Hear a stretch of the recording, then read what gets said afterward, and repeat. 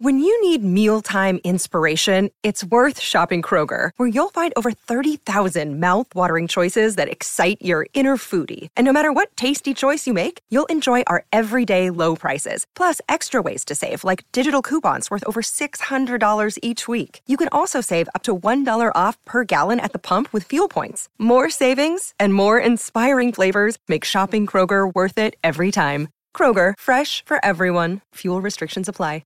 Great form by you hitting play on this podcast. Now, check out Same Racer, the brand new racing app for same race multi-tips. Same Racer. Download from the App Store and Google Play. Powered by Bluebet. Gamble responsibly. Call 1-800-858-858. Welcome to Off the Bench. Hello and welcome to Off the Bench. Big show this morning. Paul Hazelby and the great Carl Langdon, the premiership player from the West Coast Eagles.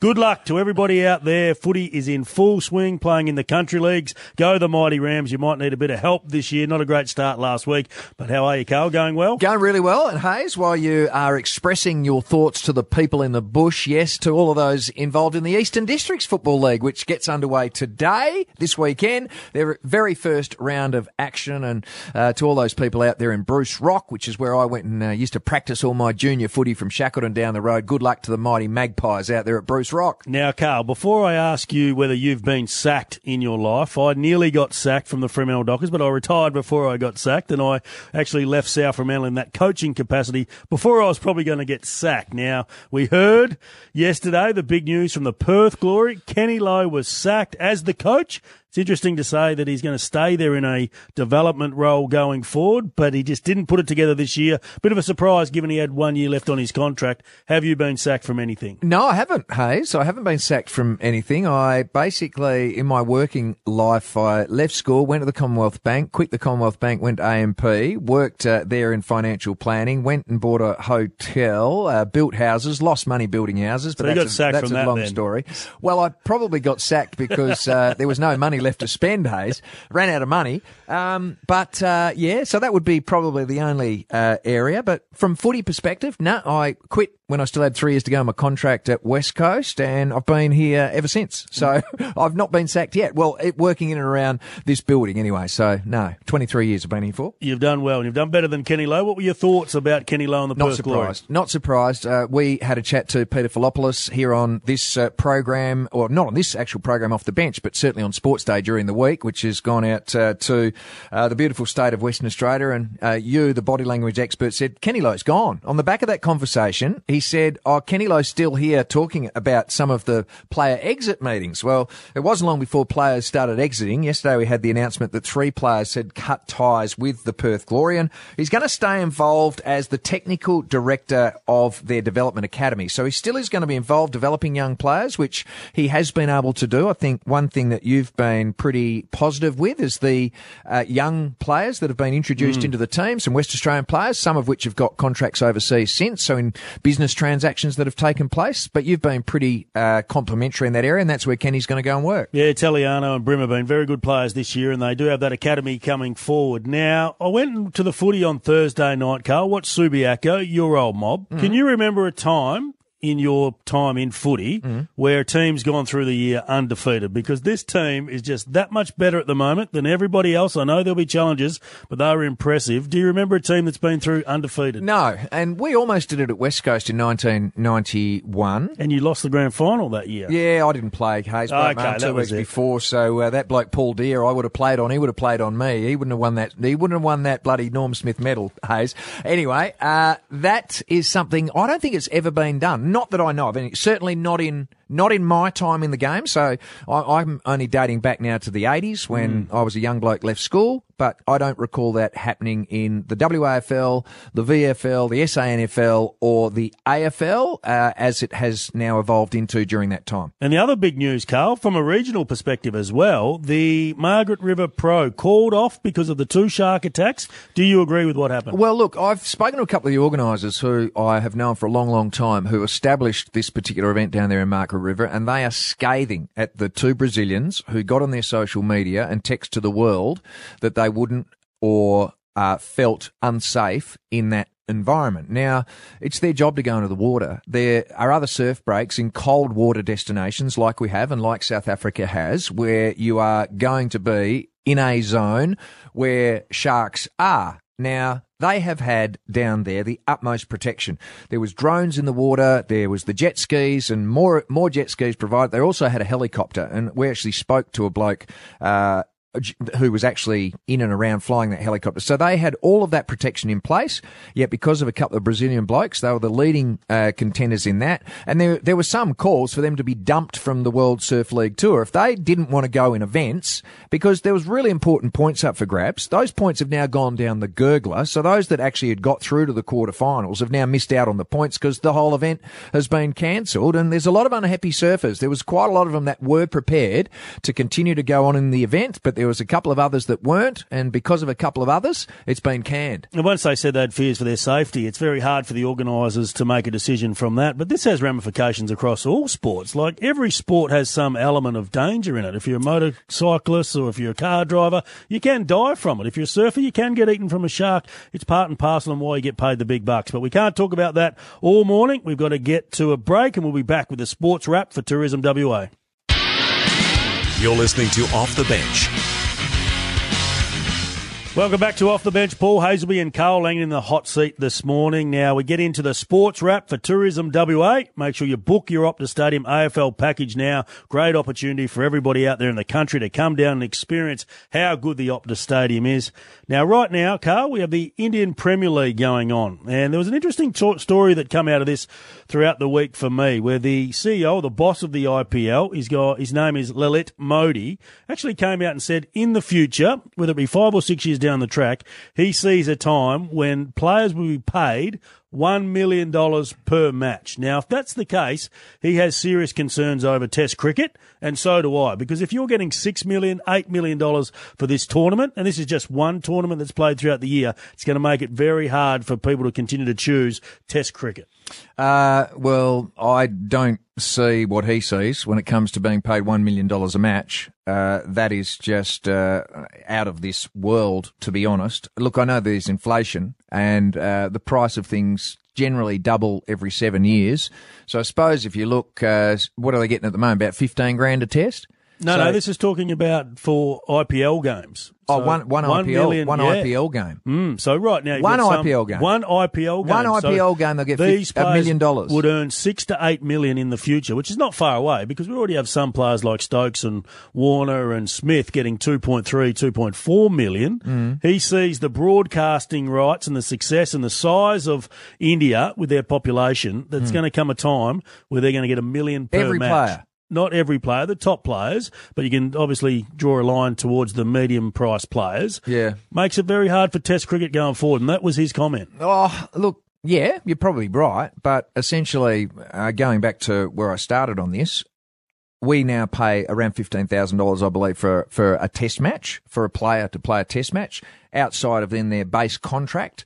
Obviously, when it comes to, I think, the Australian captain who's getting around $800,000, so almost $1 million as the captain of your country.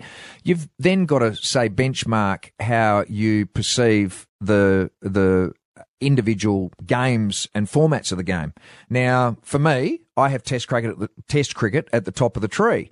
Now, whilst it doesn't get the same sort of support as what we've seen in India with the IPL and what we've seen with the T20 cricket here in Australia, it is still Test cricket, and it's called Test cricket because it's a mental test between bowler and batsman. Mate, it's not the slapdash that we're seeing. We love cricket. Here. We love Test cricket, don't we? But it can't all be about money. But it is. Well, the whole world... Is there any sport that's not about money? No, because it's all involved in business. But at the same time, there's no reason why it can't exist or coexist alongside. Whilst they go and make the good money playing in IPLs and short-form cricket, which is fine to stock up the bank balance, you can still then play the most testing form of the game, and that's Test cricket. And I think there still will be a place for it for a long time yet, particularly between the stronger cricketing nations, maybe a few of those weaker countries. I mean, we've already seen the fallout in the West Indies with, and the only reason that's happened is because the West Indies cricket system, their West Indies cricket board, had basically lost control. It wasn't well managed. Now, we do have a well managed cricket system here in Australia.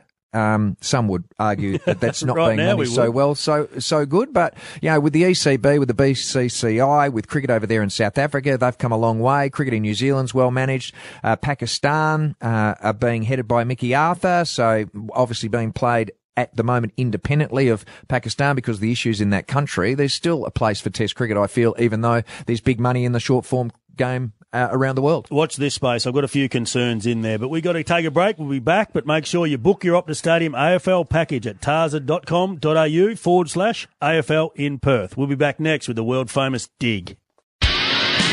You're listening to Off the Bench. On Off the Bench, The Dig. For information on safe excavation practices, visit Dial Before You Dig at 1100.com.au. Yes, welcome back to Off the Bench on this Saturday morning. Hope you're having a good time listening to us. It's now time for the Dig. Dial Before You Dig, the essential first step. Carl Lang's going to kick us off with a dig. He's pretty fired up about this one. Well, I am, mate, and it worries me because the story is still bubbling around. It's the story about a sexual harassment case at your old club by a senior club official. That's what the story is around, and there has been stories written in the Herald Sun alleging that there was a sum of money paid to a former disgruntled employee. Now, there were meetings this week with the players and current staff at the Fremantle Dockers, just told to get on with their work. Don't worry about it. It's a non-issue. It's been dealt with. The AFL Integrity Department have investigated it. Now, this happened back in 2013, so it didn't just happen yesterday. This is something that has been kept quiet for that period of time. But I believe that the person involved is suffering from anxiety and has ever since that particular scenario took place. And it's not good enough. It is not good enough, Hayes. And from my understanding, the AFL Integrity Department haven't even spoken to the person involved. They obviously had spoken to the club around the situation, which was only unearthed in December of last year. And from my perspective, if there was $1, and I don't know what this alleged amount of money is, but if there was $1 paid to this victim as hush money, it is not good enough. It is not good enough for the AFL Integrity Department to not come out and make a larger statement around this issue. It is not good enough for the Fremantle Football Club to just think that they can continue to operate in the current environment. And given that a number of the key people who were involved in this situation back at 2013 are still involved in senior positions at that football club, it is not good enough, and it is not going to go away unless we can get to the bottom of this story. And don't worry, I'm not a hound, but the hounds are onto it, Hayes. The hounds are onto it.